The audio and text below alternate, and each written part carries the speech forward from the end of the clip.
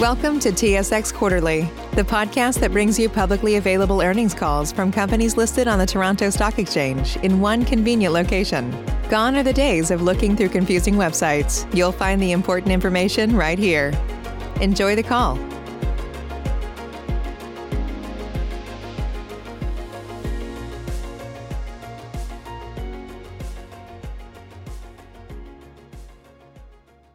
Ladies and gentlemen, thank you for standing by and welcome to the ShawCor Q2 2020 Results Webcast Conference Call.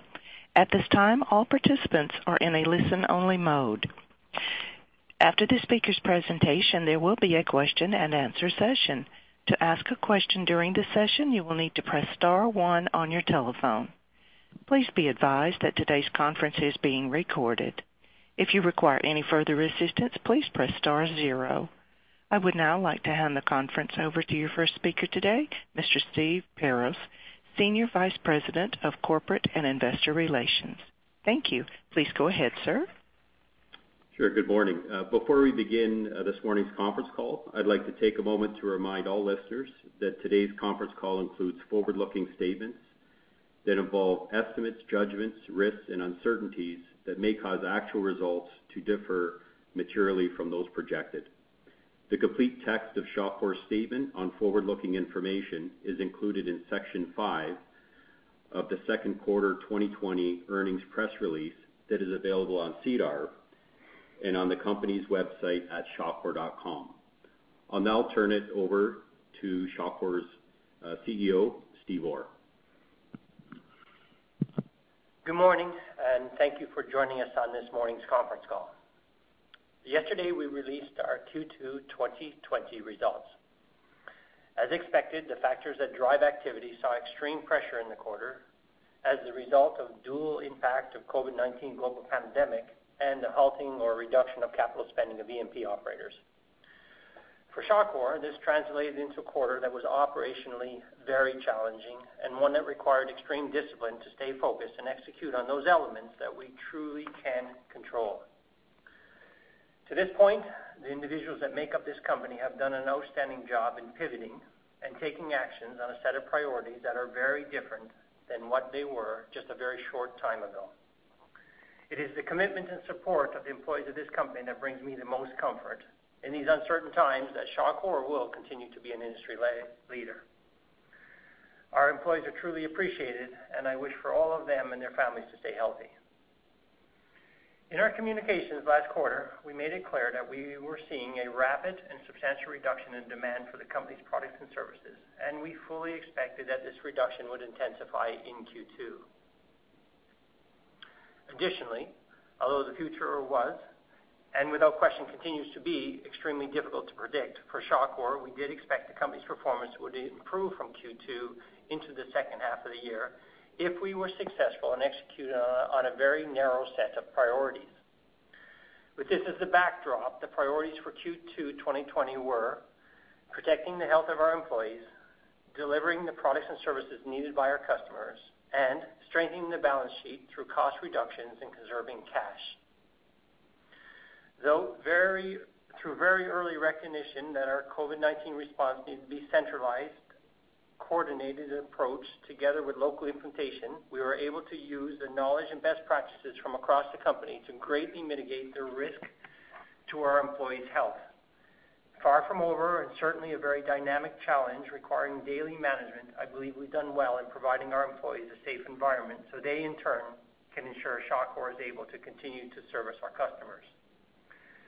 Within the quarter, we've been successful in delivering products and services to our customers with minimum interruptions. Not an easy task considering all of our businesses had to address COVID-19 risk in the workplace with reduced resources, and in several businesses, such as composite tanks, wire and cable, and engineering and consulting services, while demand remained strong, or as in pipe coating operations, was preparing to ramp up operations. Measured by the results this quarter, it should be very apparent that we have fully leveraged the execution strength of the company, have moved with speed and purpose to reduce cost and preserve cash. With little certainty in the profile of recovery in the quarter, we took actions to reduce our workforce, exit facilities that do not have line of sight of volumes to support or have opportunities to deliver acceptable margins, reduce spending and capital expenditures to only those to support work that is visible, reduce working capital for receivables and inventories that we have within the businesses. As a result of the progress we have made, we have high confidence that we'll be able to reach our target of sustainable cost out of the company of $40 million on an annualized basis and more than $40 million generated from working capital reduction and asset sales. Now turning to Q2 2020, adjusted EBITDA was $4 million compared to $6 million in the first quarter of 2020. Revenue for the quarter was $266 million, a decrease of 17% from the previous quarter. The quarter's results were in line with what we expected. The demand for the majority of the company's products and services dropped sharply as drilling and completing of oil and gas wells on land in North America was all but halted. Global automotive manufacturers suspended production, and large capital projects related to North American transmission lines and offshore oil and gas development experienced operational continuity issues and delays.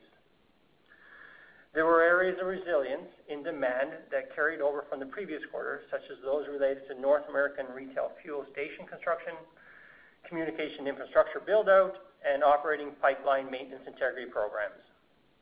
Also, late in the quarter, we started to see the positive impact of the execution of work the company has under contract related to offshore and international capital spending in the energy sector. Other important developments in the quarter centered around preparing the company for a very slow recovery and include the negotiation of our recently finalized debt amendment, reduction in SG&A expenses to achieve our targeted normalized $70 million per quarter rate, and cash generation.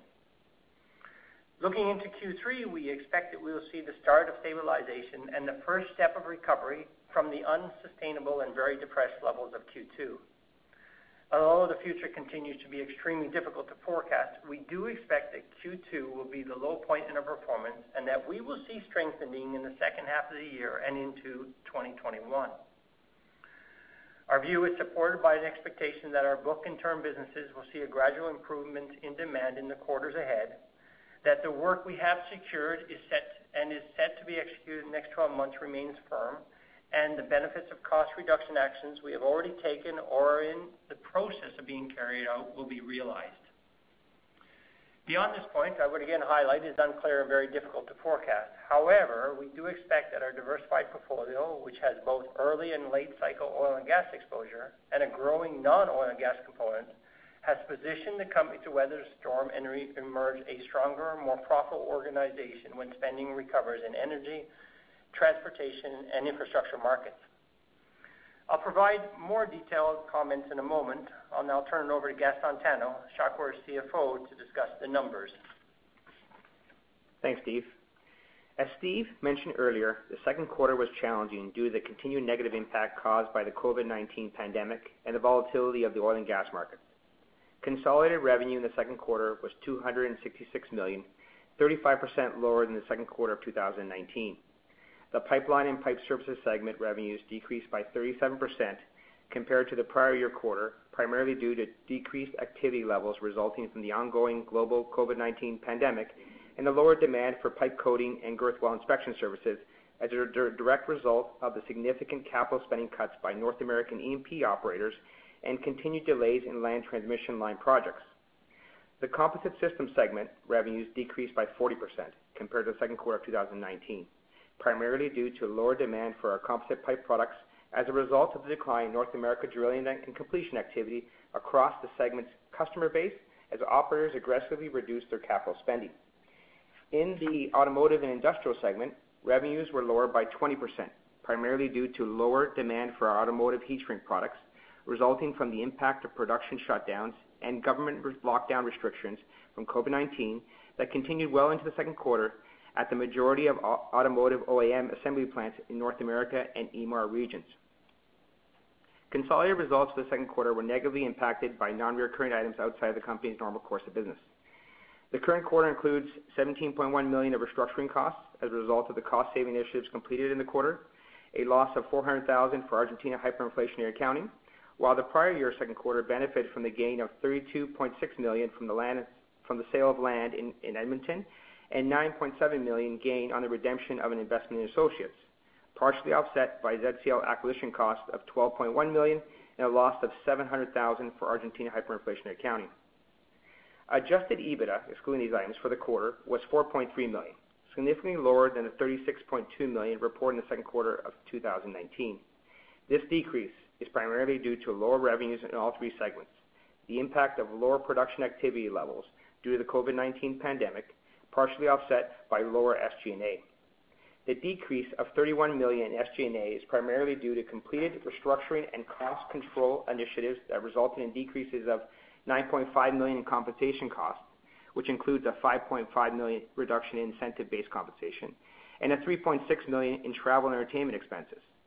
SG&A in the quarter also benefited from the receipt of COVID-19 related government subsidies of $7.5 million and the absence of non-recurring acquisition costs related to the ZCL business in the current quarter compared to the $8.7 million incurred in the second quarter of 2019. Adjusted EBITDA margin for the second quarter was 2% compared to 9% in the prior year second quarter due to the reasons mentioned earlier.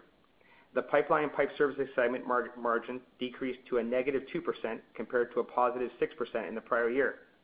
The composite system segment also experienced a decline to 12% in the current quarter compared to 17% in the second quarter of 2019, and the automotive and industrial segment declined to 12% compared to 18% a year ago. The company experienced positive cash flow in the quarter. Cash flow provided from operating activities for the second quarter was $27 million, an increase compared to the $21 million used in the second quarter of 2019. This increase in cash flow is primarily driven by the positive change in non-cash working capital and in non-cash items, partially offset by the loss in the current quarter. The change in non-cash working capital in the quarter was a cash inflow of $46 million, which includes an $11 million increase in restructuring liabilities, compared to a cash outflow of $39 million in the same period for 2019. The cash from working capital is primarily driven by lower receivables and inventories and larger contract liabilities offset by lower accounts payable and foreign exchange losses. Cash used in investing activities in the second quarter was $1.5 million, reflecting $3.7 million in purchases of property, plant, equipment, offset by $1.6 million in proceeds from sale of assets. This is significantly lower than the $225 million used in the prior year quarter, which reflects the acquisition of the ZCL composite business, partially offset by the $69 million of proceeds received from the sale of land and redemption of investment in associates. During the second quarter, cash used in financing activities was $5.7 million, reflecting the payment of our quarterly lease obligations. This is also significantly lower than the $271 million provided in the second quarter of 2019 that reflects the debt for the ZCL composite acquisition, partially offset by the dividends paid of $10.5 million. Net cash flow for the second quarter in 2020 was positive $17 million compared to $25 million in the second quarter of 2019.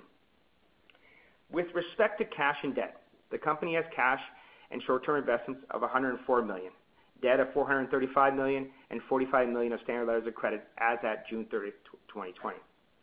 Subsequent to the quarter end, the company successfully negotiated an amending agreement with its banking syndicate that provides covenant relief through December 2021. In addition to completing the amending agreement, the company obtained a waiver of compliance for second quarter financial ratios under the credit facility prior to June 30th. Despite this waiver being obtained, the debt was required to be presented as a current liability as of June 30th under IFRS because the waiver was conditional on completing the debt amendment by a specific date, which meant that the company did not have the unconditional right to defer the repayment of the debt beyond 12 months. As of July 29, 2020, the date of completion of the amending agreement, the debt would be presented as a non-current liability. In addition to the successful completion of the debt amendment, the company's liquidity position has benefited from the significant progress made to date on our targeted $60 million in sustainable annualized SG&A savings and $40 million in incremental cash generation. As Steve mentioned earlier, this includes significant reductions in compensation and salary workforce, closure of several facilities and branches to optimize our operating footprint, and significant cuts to other operating costs and capital budgets. As a result, the company remains on track to meet its goal of a quarterly, normalized, and sustainable SG&A run rate of $70 million, which includes targeted incentive compensation costs. The company has also delivered to date positive cash flow of $44 million from reduced working capital, excluding the impact of restructuring liabilities, and $11 million from proceeds of asset sales. Based on these actions completed and planned, its diversified business, and current backlog, the company expects to generate sufficient cash flows to fund its operations, working capital requirements, and capital programs. I'll now turn it back to Steve for some additional commentary on the company's performance and outlook. Thank you, Gaston. I'll first start with providing details on Q2 by segment. The pipeline and pipe services segment revenue is closely tied to the capital spending of exploration production operators in the upstream and that of transmission line companies in the midstream of the energy sector. With the rapid reduction in capital programs in the upstream, now forecasted to be greater than 50% and 20% year-on-year for North America and international respectively, demand for girth weld inspection services, pipe coating fell sharply. Additionally, due to the combination of operators revising budgets and adjusting planned schedules, COVID-19 interruptions and regulatory uncertainty, the quarter had many delays in both offshore developments and North American transmission line projects that further reduced results. Engineering consulting services demand, as in Q1, continued to be resilient as North American transmission companies look for expertise to move forward with integrity programs on existing assets. Substantial progress was made in the quarter to improve the long-term sustainable margins of the segment through reduction in overhead costs and the exiting of markets that will not be able to deliver acceptable returns. To this point in the quarter, we finalized the closure of 4 facilities that deliver fusion-bonded epoxy anti-corrosion coating into the oversupplied North American market. We'll continue our efforts to reduce our pipe coating footprint with additional facility exits in the second half of the year, including selected ones servicing international markets. One other point pertaining to the pipeline and pipe services segment for the quarter that is important to note is the work that we completed in preparing for the ramp-up in activity in the second half of the year. With projects secured, holding firm in both EMAR and Asia regions, pipe is inbound and we are now ready. Composite Systems segment results in the quarter provided and proved how diversification based on a core strength can leverage scale and provide de-risking while retaining positioning for when activity returns. With ties to 2 very distinct markets, Q2 revenue for the Composite Systems segment was one of 2 extremes. On one hand, demand for composite pipe and downhole tubular products and inspection services experienced record low demand. These offerings and their close tie to North American rig count, with the U.S. dropping into the 200s and Canada into the teens, explains well what happened to demand as operators halted and slashed capital spending. On the other hand, demand for composite tanks remained very strong, and our efforts to address facility inefficiencies resulted in an exceptionally strong quarter. The high demand for underground composite tanks is being supported by the urgency to replace retail fuel tanks that are beyond their design life and the build-out of large consolidated service centers by convenience store operators and the increased acceptance of composites for water and wastewater applications. The book and turn element of composite pipe sales contributes greatly to the speed that this business will see demand swings. With adequate inventory on hand and clear signs that our customers would be ordering very little in the near term, we took the measure to halt all pipe production in the quarter and reduce support overheads. One of the challenges on the tank side of the business has been to ensure the health of our employees while increasing output and quality. In the quarter, we continued to book work at a rate higher than our production output, but did have success in adding additional shifts in several of our plants while implementing measures that mitigate the risk to the health of our employees. My last point on Composite Systems segment is that pipe orders did see some improvement as the quarter closed, and we are approaching a point and have restarted the pipe production. This supports our expectation that Q2 will be the low point and there will be some return in levels of demand in the quarters ahead. The lower results in automotive and industrial segments were primarily due to the rolling shutdowns of vehicle assembly plants in North America and Europe and lower production in China, reducing the demand for heat shrink products. Partially offsetting the decline in heat shrink products was an increase in orders for wire and cable products from electrical utilities and communication providers. In fact, the wire and cable products business posted one of the best quarters an outstanding achievement considering they too experienced production challenges related to COVID-19. Like the pipeline and pipe services and the composite systems segment, the automotive industrial segment has also taken measures to reduce its cost base. I'll now turn to Q3, Q4, and early quarters of 2021. Based on what we are seeing today, but with the full recognition that we continue to be in a period of extreme uncertainty, we believe that Q2 will be the low point and that our performance will strengthen in the second half of 2020 and into 2021. The improvement is based on expectation that the start of recovery that we are now seeing from the gradual lifting of restrictions will continue, and there will be a return to a minimum level of spending from our customers. This will positively impact our book and term businesses, but it will also result in revenue generation from the execution of work that we have secured and is captured in our $553 million 12-month backlog.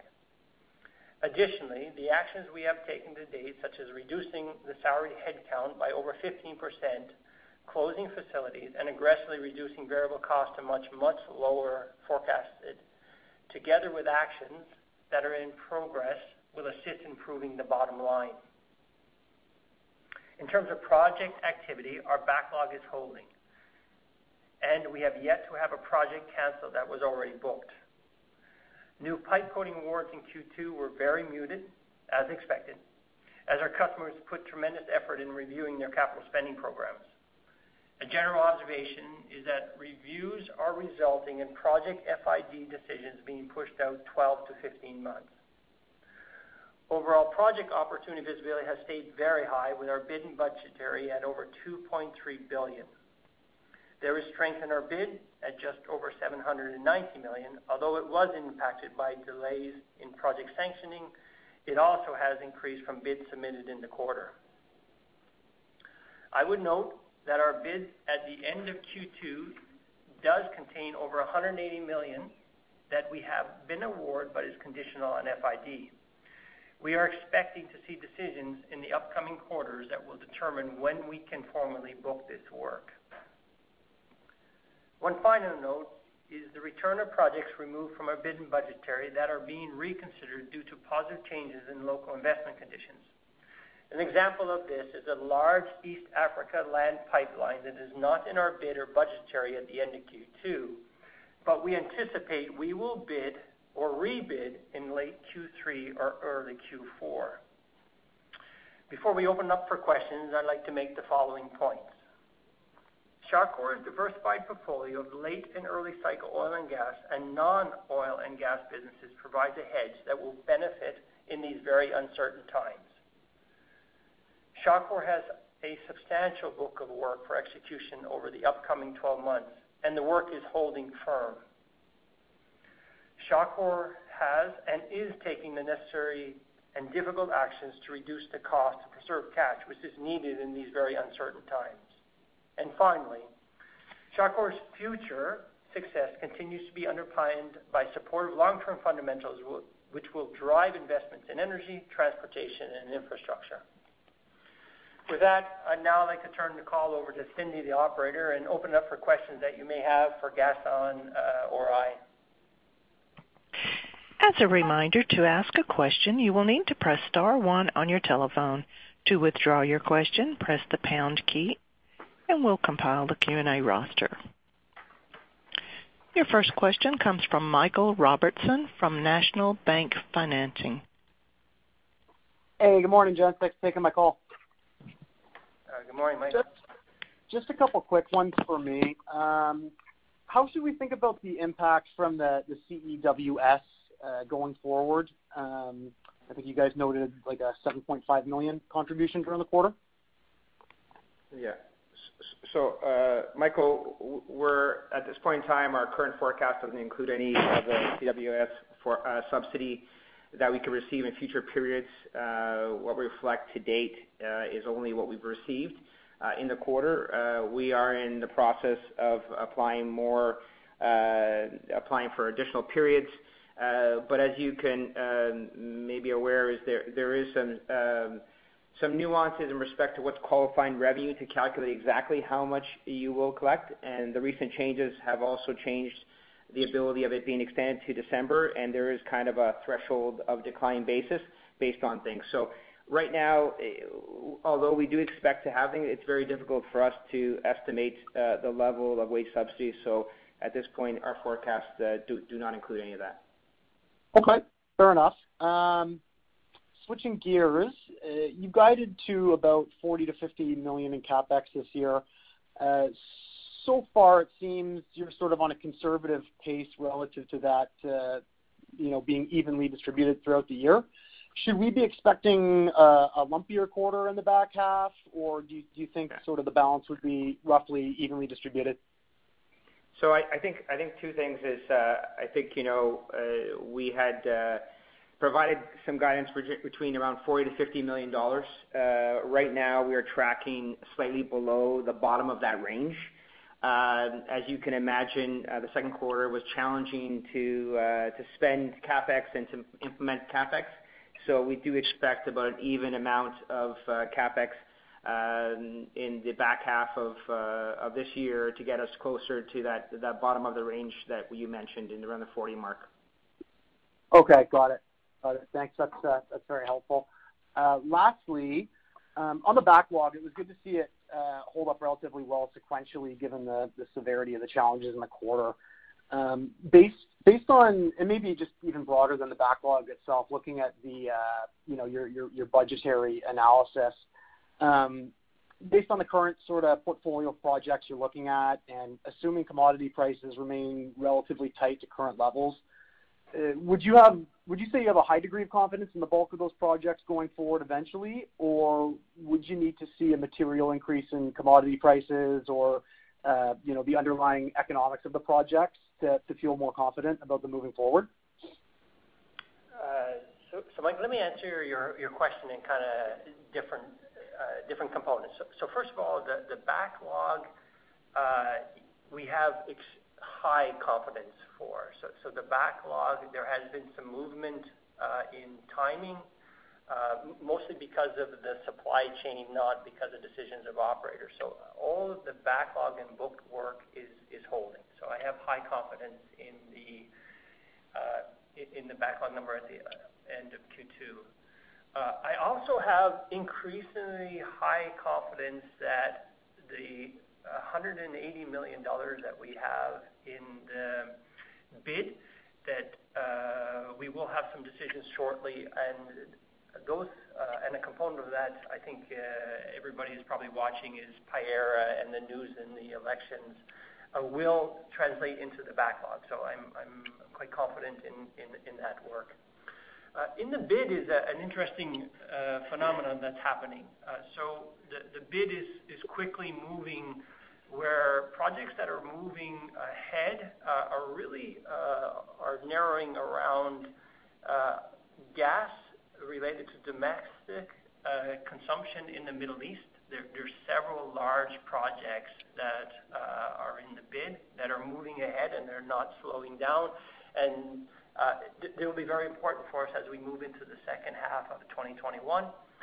The other area, of course, is offshore, in particular in areas where governments are making it more attractive. And the one that stands out for us, where we have a very nice position, is Norway. Norway has changed the fiscal terms of how operators can write off taxes. So we see an increased bidding and project visibility in that area. And the other one I would mention is there's also a component of where regulations are changing. And I did mention a project that was very visible not that long ago that was in our budgetary, that moved to bid, and then the bid elapsed. It's now back in the works again because regulators have provided assistance to the operator to make it more attractive.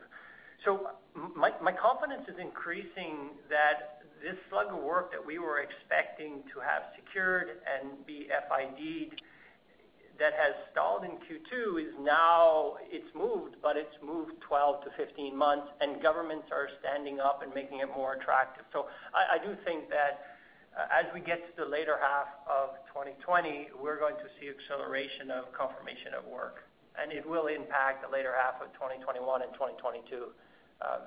So I hope that answers your question. Very, very comfortable in in the backlog, increasingly more positive on the 180 that's in our bid. I am also increasingly more positive that we are going to see sanctioning moving ahead as we get to the end of 2020. And there is a factor that I never really considered in March timeframe of this year, where regulators are making it more attractive so that there is investment. Okay, that's great color. I really appreciate it, and I'll turn it back. Thanks a lot. Your next question comes from Aaron McNeil with TD Securities. Hey, morning all. Thanks for taking my questions. I'm thinking about the EBITDA profile for the back half of the year in light of your new covenants.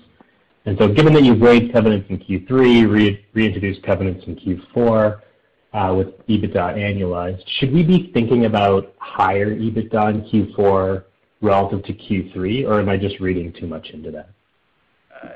No, you should expect, and if you just think about the project announcements that we've made, Aaron, and you think about, okay, Baltic Pipe, it started now in Q2, and as we go through pipe production, things ramp up. So yeah, definitely Q4 is setting up to be a nice quarter, just alone from the pipe coating. Perfect. And that kind of ties into a question I'm going to ask later. But the backlog was quite resilient on a sequential basis, given broader industry challenges.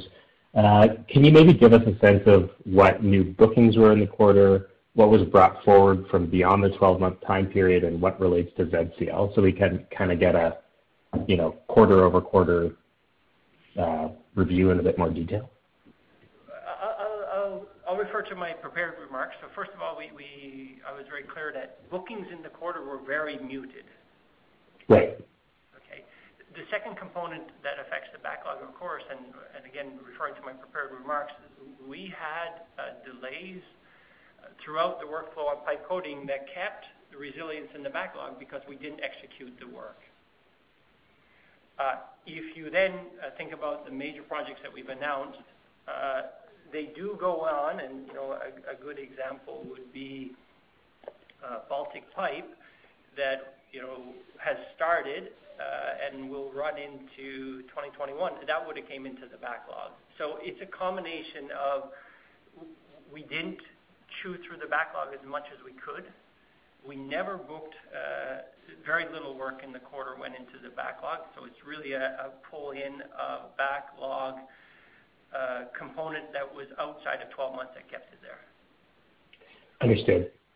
And then this ties into what you had said earlier, but based on the project and revenue profile that you're seeing, do you expect segment EBITDA for the pipe coating segment for margins to improve back into positive territory in Q3, another ramp up in Q4, and then longer term, can you keep those margins elevated without material backfilling of large projects based on the cost cutting you've done over the last couple quarters? Okay, so there's three questions there. So Q3 margins will improve, and they'll improve again into Q4. And then the cost reductions that we're taking out are sustainable cost reductions, such as exiting facilities and consolidating structural, or call it management structures. So we will see improved margins in the PPS segment over historical levels. So, and I think Gaston's mentioned it several times, we're targeting sustainable cost reductions, particularly in the PPS segment. Yeah, so if you, let's say, if there's a bit of a delay before you get some new major or large projects, do you think you can sustain the margin levels you'll hit in Q4 with Baltic Pipe without major backfilling with new projects? I don't. This would be a longer term question. So if you think about what's happening in the PPS segment, what's hurting margins is the North America pullback, which in particular are hurting our IM field services. So if we get any recovery in North America, because it was very, very weak, and we're not forecasting it to strengthen. So if that goes up, that will be very, very positive on the PPS segment. But of course, if you're referring just to pipe coating, we have to backfill projects to keep the rate up, but our burden rate of cost will be lower. So to answer your question, when we look forward into Q4, into early 2021, we think the margins that we'll achieve in Q4 will carry into 2021. I hope that addresses. So yes, we have visibility on work to keep going. And it doesn't mean that we need to win a $50 million project. There's enough work that's coming in. For example, Sangomar, which is in that range, kicks in Q1 2021. Right. So all my comments are around Q3, Q4, and into 2021, right? We have, I think in terms of pipe coating, potentially the same thing that we were speaking about in March, where the PPS segment will start to contribute, is still very true. Maybe the magnitude of contribution won't be the same, but it will run nicely in Q4 and into 2021. Okay, great. You had mentioned additional facility exits in the back half of the year in your prepared remarks. Can you give us a sense of magnitude, or is it too early? And when all the dust settles, can you remind us of how much you intend to shrink the overall footprint of your global pipe coating business? And there. So I think we have to be very careful on what we disclose on what regions, because we can, as you're very much aware, we bid work using multiple combinations of facilities. The facilities that we've already closed, I'm okay discussing. So we've closed the 4 that are in North America or serve North America, lower end anti-corrosion coating. I did allude in the prepared remarks that there's several more to go. These are much more, and in geographies that are difficult to close. They serve primarily the offshore markets, and we will close them. And we have to be very careful. Some, in particular, one still has work to finish up, and we're bidding another one for a project as a backup facility. But we will move ahead in actually this quarter in one, and in the fourth quarter we'll pull the trigger on the second one. So 2 more to go serving the international market that's lined up. Okay, and then maybe this is a final question for Gaston. The restructuring charges of $17 million was quite a bit higher than the guidance you gave on the Q1 call of between 10 and 11 million. Did you end up making larger than expected cuts than you were intending at the time of the Q1 call? And would these additional facility closures result in further restructuring costs in the back half of the year? Yeah, so the increase is really related to the timing of when we completed restructuring activities, or what we thought we were going to complete at this point in time. We accelerated a bunch of different things and found other opportunities during the quarter to accelerate certain initiatives that we want to do in respect to our ability to target that normalized, sustainable 70 million SG&A run rate. We expect that we have further restructuring costs in the range of $10 to $15 million for the back half of the year.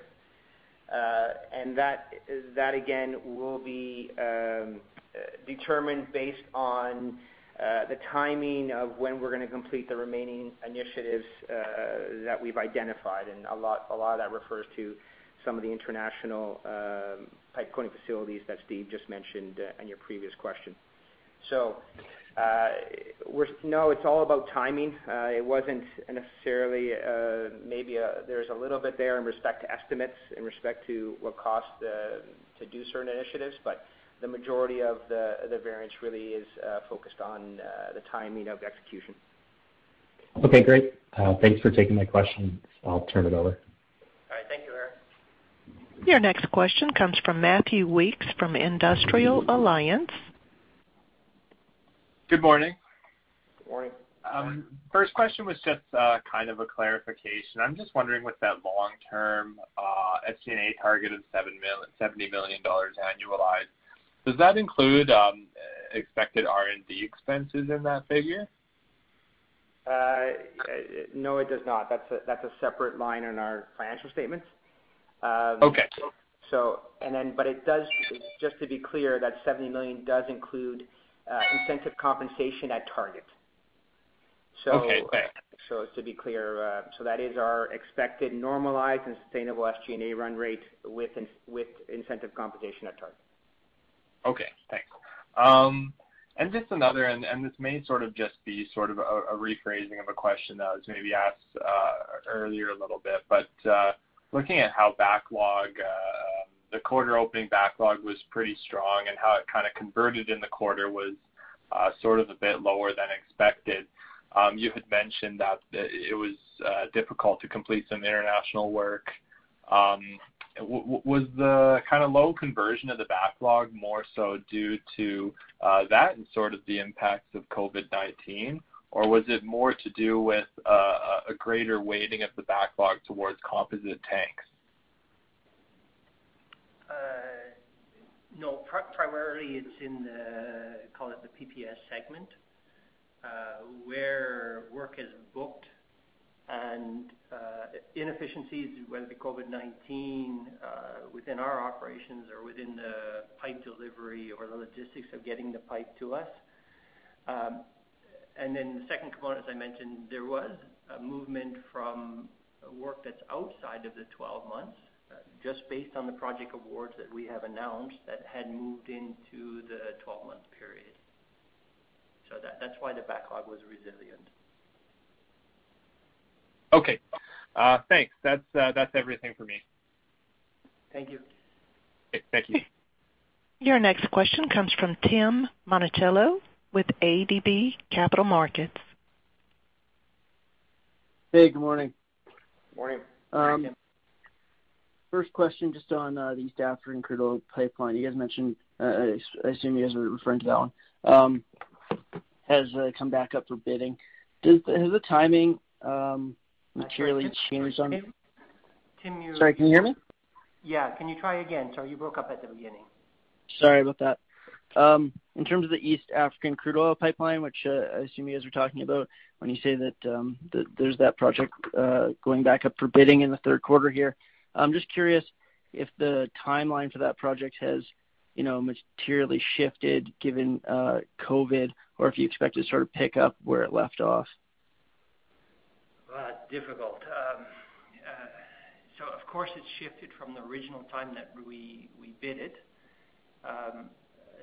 The operator has signaled strongly that upon the agreement with the government, and again, you've identified a project. It's difficult for me to tell you yes, but I think you've got the region, and everyone can follow what's in the press. Is that the operator now has an arrangement that is conducive for them to make the investment. They have signaled to all the suppliers a time frame of when they would like to go in and revise material that's already sent in. And as far as we know right now that their execution time frame to get in the country remains the same, about 18 months. Okay, gotcha. And is there, a size of that project or relative range that you might be able to provide? We've always stated that it was over, much over $100 million. So it was always a large project, right? We never really discussed, but it was much over $100 million. Okay. Just as a follow-on to Aaron's question regarding restructuring. Tim, maybe I'll clarify a little bit. If you go back through some of the transcripts of the previous call, when we actually removed the project out of our bid, we actually said it was greater than $200 million. Gotcha. Thank you for that. Just to follow on, this is my second question to Aaron's question around the severance and restructuring and the acceleration of some of the initiatives that you guys have done. My understanding was that international closures were sort of slated for end of the year, if not 2021. So I'm curious if there's any other projects you expect to flow into 2021, and if there would be any further restructuring costs that you expect past 2020. There may be a little, but restructuring, the way it works is when you have contractually or served notice, you take the cost right away. So, for example, when you serve notice to an employee that the termination has happened, you take the cost. Our intention is before we finish the year, the high cost items of shutting down international facilities, we will have to serve notification, and we will be in a position to book the full cost. So the biggest ones to come are actually shutting down a facility. But there may be a little leakage into the first quarter of 2021 because you can't take the cost until you're able to serve notice. And there is right now, because of COVID-19, we probably would have been advanced in some regions, but the government has restrictions on how or when we can release employees. Okay. And then just sort of a housekeeping item. I understand, you have waivers on the covenants for the current quarter, but just curious if the EBITDA for covenant calculations would have been equal to that $4 million-ish number that you guys provided, or if there are some other adjustments that need to be done for covenant EBITDA. As we always disclose, Tim, the EBITDA calculation for covenants also excludes foreign exchange, and then is also adjusted for the new accounting of IFRS 16. So that's directly related and disclosed in our covenants and in our debt agreement on CEDAR that we posted on CEDAR. And what would that IFRS 16 adjustment have been in the quarter?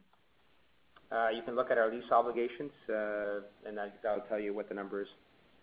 Okay, thanks. Appreciate it. Turn it back. Your next question comes from Keith Mackey with RBC.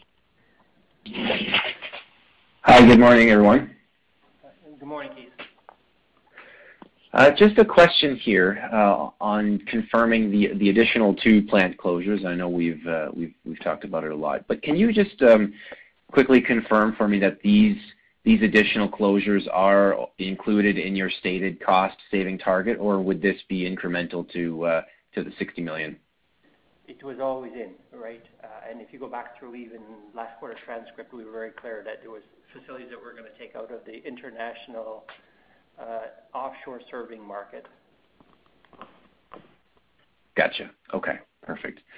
And just on this Africa pipeline, you mentioned it could be upwards of $200 million now. Do you expect the bid to be one single chunky bid, or is there potential that it's broken up into multiple bids that may be awarded to multiple parties?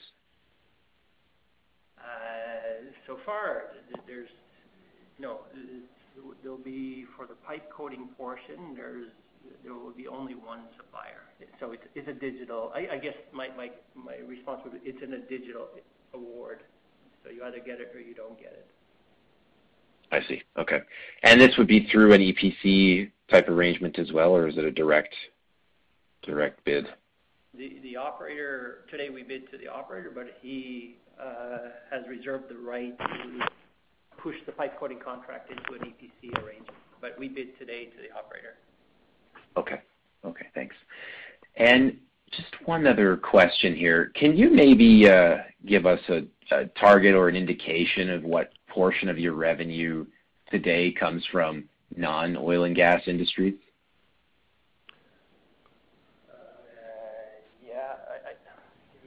Give me 1 second. As we stated at the end of the fourth quarter, it was around 25%. But give me 1 second here. Why don't you go ahead if you have another question, and we'll confirm the number here. Okay, maybe one more. Just on composites, mention the restart of some of the pipe manufacturing, which you expect to influence Q3 results. And Q2 had a very strong quarter for composite tanks due to the retail fuel demand. Do you expect the retail fuel demand to continue into Q3 as well as a bit of an uptick in the return in moderate return, I guess, in oil and gas?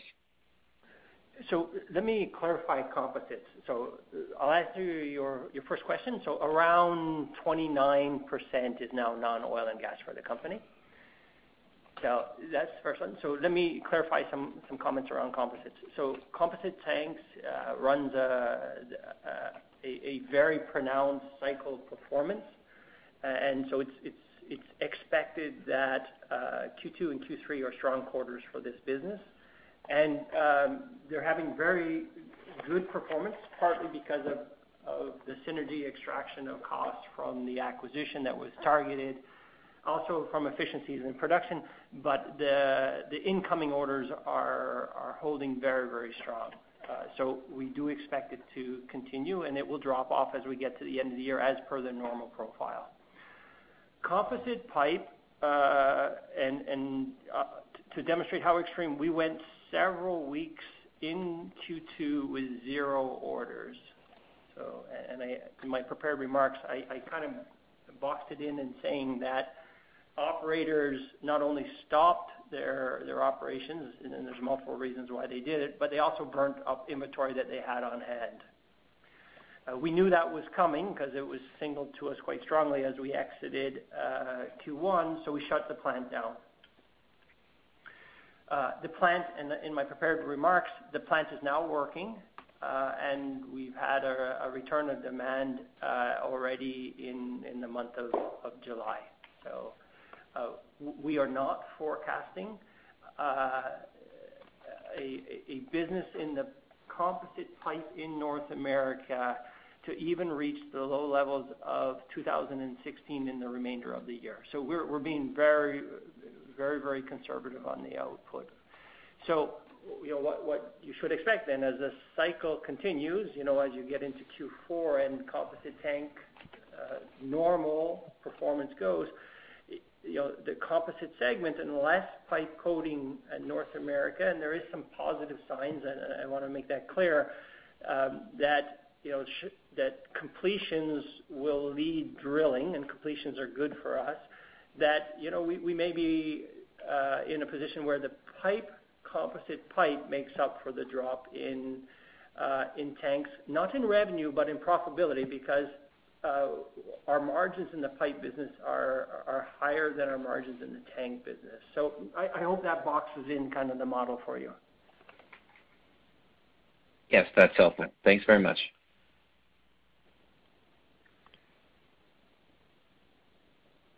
I am showing no further questions at this time. I would now like to turn the conference back to Steve Orr, CEO. Well, I'd like to thank everybody for joining us on the call this morning. And myself, Gaston, and Paul look forward to meeting with you again as we close Q3. So thank you very much. And please, everyone, stay safe. Ladies and gentlemen, this does conclude today's conference. Thank you for participating. You may now disconnect.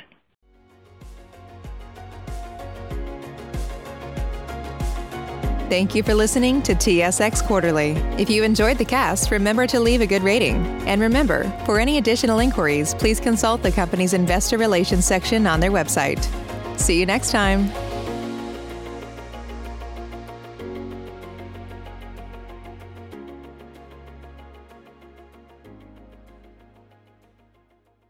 At Parker, our purpose is simple. We want to make the world a better place by working more efficiently, by using more sustainable practices, by developing better technologies. We keep moving forward. With each new idea, innovation, and partnership, we're one step closer to fulfilling our purpose every single day. To find out more, visit parker.com/purpose. Parker, engineering your success.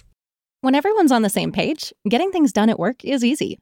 Make a bigger impact at work with Grammarly. Grammarly is your secure AI writing partner that allows your team to make their point and move faster. You can even save time by going from spending hours editing drafts to just seconds. Join the 96% of Grammarly users that say it helps them craft more impactful writing. Sign up and download Grammarly for free at grammarly.com/podcast. That's grammarly.com/podcast. Easier said, done.